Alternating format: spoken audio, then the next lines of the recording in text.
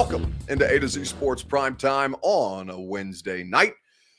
I'm Buck Rising if you're new to the show, and I'm proud as always to be presented to you by the fine folks at Two Rivers Ford. Two Rivers Ford since 1983, award-winning customer service and quality American-made Ford vehicles. Two Rivers Ford in Mount Juliet or online at tworiversford.com. The Ashton Real Estate Group of RE/MAX Advantage, GaryAshton.com is where you go for your dream address without the stress. The Ashton team will put you in position to succeed at GaryAshton.com. Buddy Allen Carpet One, the best in the flooring business. 55 years here in Middle Tennessee. Buddy Allen Carpet One, full service flooring for your needs. BuddyAllenCarpet1.com. So let's talk about rookie minicamp, because there's a handful of things that I am excited to get into. Quickly, though, let's just looking at some of the comments. You guys are active early and often. By the way, if you're on YouTube, like the video if you would be so kind. That helps us grow the show. Derek asks me, have you spent any time with any of the rookies yet, Buck? You know, this is going to be my first opportunity to do so. I had Chig Okonkwo on the radio show. It was just a phone interview, but that was, I want to say, last Thursday, a week ago from tomorrow. I'm pretty sure I think that's when Chig was on, and I enjoyed my conversation with him. Other than that, you know, we've had Zoom calls with them right after they got drafted, but we haven't had any extended time to work with them and to spend time with them. And that'll happen on Friday and Saturday. This is phase 2 of the NFL offseason. And in fact, it's Mike Vrabel's favorite phase of the offseason because of how much teaching it allows him to do.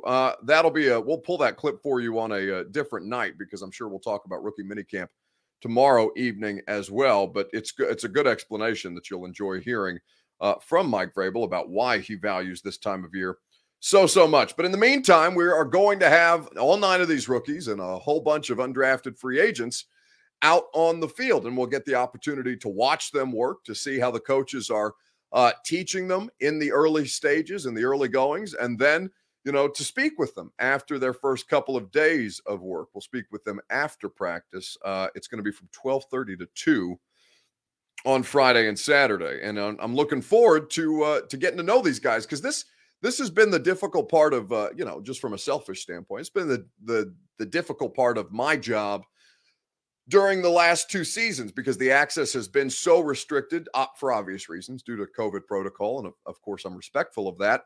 But, you know, it really has prevented us from getting to know the last 2 rookie classes in ways that we have relationships with a lot of the guys that came before them, free agents as well. It's been difficult to get to know them because we don't get the opportunity to be around them the way that we used to. So this will be the first phase of that. And I'm looking forward to getting to know this rookie class. Penny MSML on YouTube says, Buck, I'm trying to hire you to speak at my wedding. To officiate the wedding or to speak at the wedding? Because I'm obviously not ordained in any way, shape, or form. So I don't think I have the religious qualifications, depending on your particular religious sect. But if you want to, if your best man stinks at giving speeches and you need somebody to knock it out of the park, I'll be honest with you, I'm damn good at things like that. So just hit me up, Penny. You can slide in my Instagram DMs if you want, and we can negotiate. I'll put it in front of my agent, and he'll tell you what my talent fee is.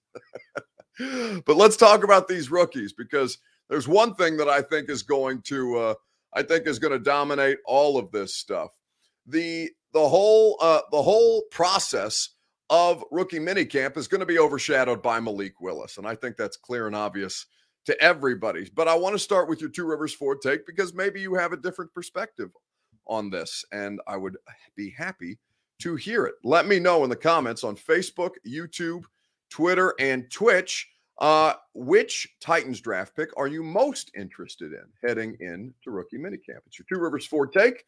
We do it each and every evening, presented by our friends at Two Rivers Ford. Not only can you build your own vehicle, build your next vehicle at Two Rivers Ford with the Built For You program, but you can also get any number of their certified pre-owned vehicles, one of the state's largest selections at Two Rivers Ford in Mount Juliet, and the opportunity to work with their non-commissioned sales staff, which is the thing that sets them apart. Two Rivers Ford in Mount Juliet or online at tworiversford.com. So, which rookie are you most excited or are you most interested in come rookie minicamp this weekend? For Trevor Kinslow, it's the first-round pick, Treylon Burks. Mark Jones and Penny do agree. 100% Malik Willis for EA and Ronnie Snead. Chris Frazier does agree as well, because if he's the future, if he ain't good, we are in trouble.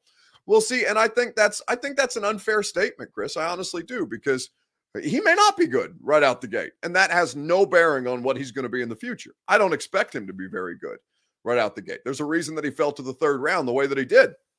He's got a lot of stuff to learn. He's got a lot of growing pains that are going to be involved. And if he comes out there in the early goings of things like rookie minicamp and OTAs and training camp, and he looks like shit, I'm not going to be hypercritical of him. I just think it's fair to point out that there's an obvious reason why the league said, yeah, you think that the Panthers should take him at 6. No, we're gonna show you the league thinks he's the 86th pick as opposed to the 6th pick in the NFL draft this year. So I think it's unfair to look at whatever Malik Willis does basically for this entire season and say, yeah, if he stinks, then you're screwed for the future. I don't think that's true. But there's a lot of interesting rookies to look at this point. For Kenneth Krall, he says Treylon Burks, his immediate impact is tied to our Super Bowl chances. I don't think that's necessarily true. I think it would help, but I don't think he's the deciding factor as to whether you're winning a Super Bowl or not. I would say that's entirely more on the quarterback and, frankly, the pass protection in front of him. Craig Baxter says Kyle Phillips, the wide receiver from UCLA. Dat Cali dude won, says the whole class honestly, but Malik is obviously the leader of the develop tree for me. This is true, and he's going to dominate rookie minicamp. Fairly or unfairly, Malik Willis is going to be the story to come out of this weekend. Not Treylon Burks, not Roger McCreary. If Treylon Burks does something spectacular, then we'll probably end up talking about it. But the thing that you guys are most going to want to hear about is Malik Willis, because he's a quarterback, and he's a bright and shiny new piece at a position that everybody values. Imagine it'll be difficult to be patient. Patient in what regard? In terms of maybe getting a chance to be on the field again. Oh, I mean, understanding that it comes with it. I mean, Ryan Tannehill is a great player, and he's a great leader for this organization. So I just want to come in and, just do all I can in order to get better at my craft. And whenever that time comes for me to get on the field, then that time will come. But until then, I'm just going to try to learn and be the best teammate I can be. And that's exactly what he's tasked with being, right? Malik Willis has to learn how to play professional quarterback at the NFL level. I think that for Malik Willis, there's a lot of fundamental things that he's never been asked to do. It's not his fault. It's just a part of where he was coming from to where the level that he will be expected to perform at now. And the beauty of what Malik Willis's situation is he won't have to start right away. In fact, it's beneficial for Malik Willis if Ryan Tannehill plays well this year and allows him additional time to develop before you throw him into the fire right out the gate. Even the most talented of quarterback prospects, rookie quarterback prospects, can flounder in circumstances like that. Trevor Lawrence with the Jags is a great example. This is why geography matters so much for wherever these guys land. If they go to a bad spot and they're put into difficult situations, it's entirely likely that their progress, their development will be hindered and that they'll never be as good as they potentially could have been based on their talent. That's for a third-round pick. I don't believe that means the Titans are all in on Malik as the future of the franchise. They'll have to see something special in him that they really like this year. I think that he can. I would largely agree with that assessment, MB, because a third-round pick is not, it does not guarantee that Malik Willis is the starting quarterback of the future by no stretch of the imagination. But what it does represent is this tremendous value with a player that has high athletic upside and great traits and fits into what you want to do if he can be coached properly to do the things that you need from a quarterback to operate in this offense. So I agree with your assessment. Doesn't guarantee that he's going to be the starter whenever the post-Ryan Tannehill era begins. But it does mean that they have additional time to workshop a high upside player at that position and potentially have an answer for the future. It's a better solution than drafting Luke Falk, and I think Luke Falk was a 6th-round pick. Cole McDonald, I believe, was also a sixth or a 7th-round pick, if memory serves.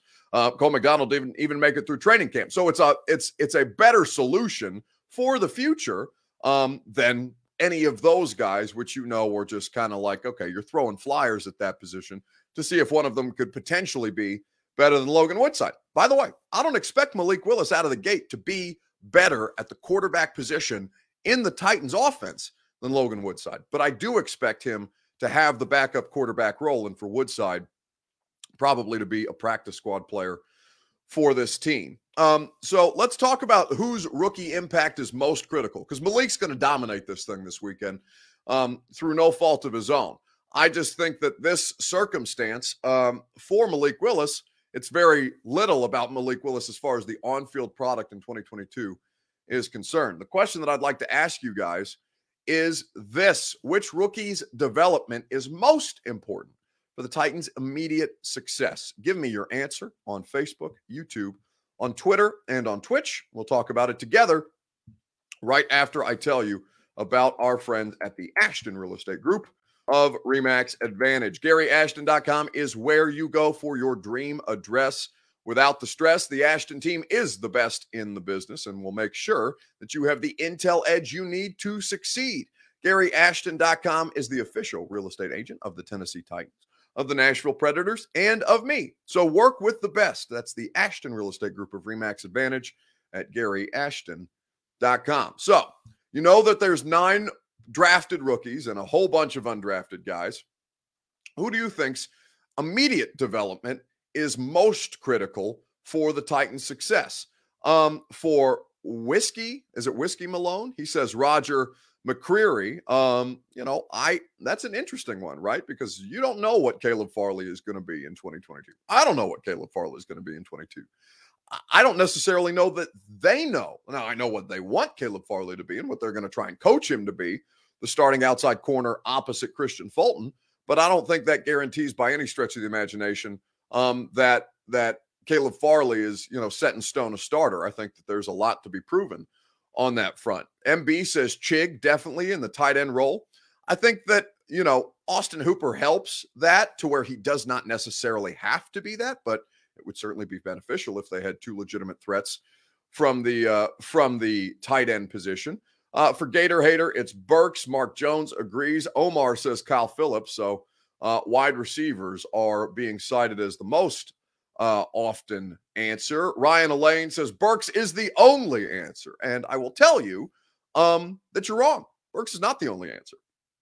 Burks is the easiest answer. And I'm not trying to dismiss your opinion there, Ryan, but it's the easiest answer, right? No A.J. Brown, a whole different, 3, your whole new wide receiver core, basically, outside of Nick Westbrook-Akina, is going to be new players. Your starting lineup is going to be new players at both, technically all 3 wide receiver positions, depending on where they line up Nick Westbrook-Akina and how long he stays in the starting lineup.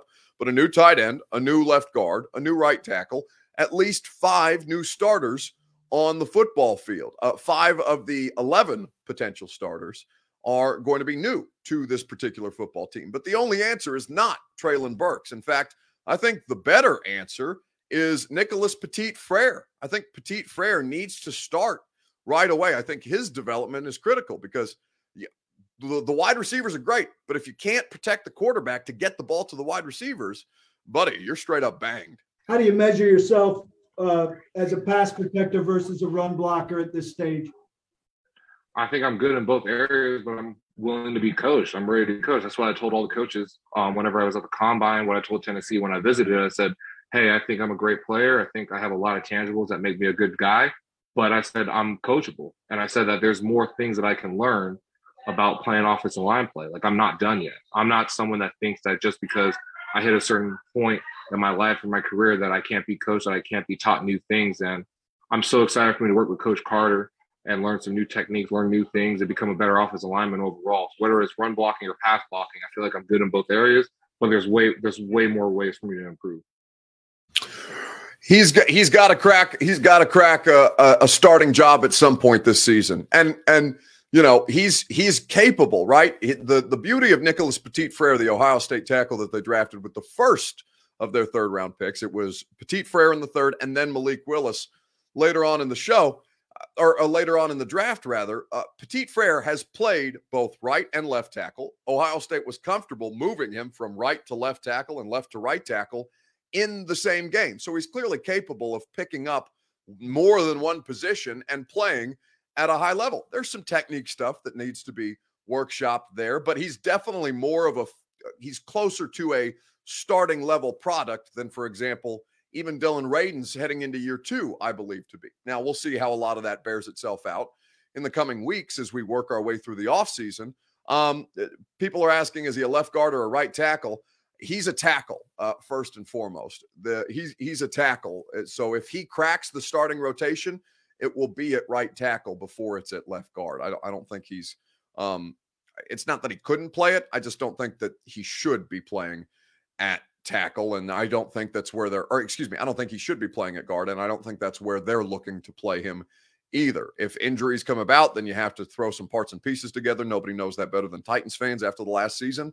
But Petit-Frere getting into this and getting early reps and being a big part of what they're trying to do, whether it's Jamarco Jones at left guard or Dylan Radin, or they bring in a veteran once some names start to become available in the post-draft free agency or as roster cuts get ready to come down, and some interesting options are presented to the Tennessee Titans. I think Petit-Frere makes the most sense as the guy who you need right away, or as close to right away as humanly possible, because without that protection, man, tough scene.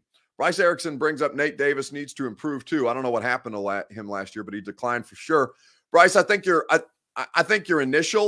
early part of the season, the first half of the season, that's accurate, because he came off the COVID list just like right before the week 1 game against the Cardinals. So no idea how much that impacted him. He dealt with concussions early on in the season too. But if you watch basically the final quarter of the Titans 2021 season, he was a much better player than he was at the start of the year. And I think injuries, I think COVID, I think concussion stuff, that's all very real reasons for him to have struggled in the early going. But if you go put on the tape of him as the season wore on, you see a much closer version of Nate Davis than you are a version of Nate Davis that you're more accustomed to seeing. All right, let's wrap this up with our end of show topic and talk about the most obnoxious owner in the NFL. Let me know who your submission would be. Who is the NFL's most obnoxious owner? Let me know in the comment section on Facebook, YouTube, on Twitter, and on Twitch. We will discuss at length together right after I tell you about Buddy Allen Carpet One and their 6th annual Tunnel to Towers golf tournament that I'm going to be doing my radio show at tomorrow, Pine Creek Golf Course. So I'm not sure if there's still the ability for you to play in that golf tournament, but Buddy Allen Carpet One is going to be a part of the Tunnel to Towers Foundation and continuing to raise money for a great cause. It supports the armed services and our emergency responders. It's predicated off Stephen Siller, who was a firefighter who lost his life in 9/11, and the impact of that, financials being raised for he and his family in his memory. That's exactly what the Tunnel to Towers Foundation does, and Buddy Allen Carpet One is a big part of it. I'm looking forward to being involved with it at the golf course tomorrow. BuddyAllenCarpet1.com is where you go for your full service flooring needs. Who is the most obnoxious NFL owner? For Bryce Erickson, it's Dan Snyder. For Omar, it's Jerry Jones. For Weston, it's Shad Khan with the Jacksonville Jaguars. For Jimbo, it's who else but Jerry Jones? Jera is often going to be nominated. But I think the correct answer is Jerry, but I think that Jim Irsay is laugh out loud funny. Myra has given me some special mojo for this journey, surrounding me with the special spirits of sound.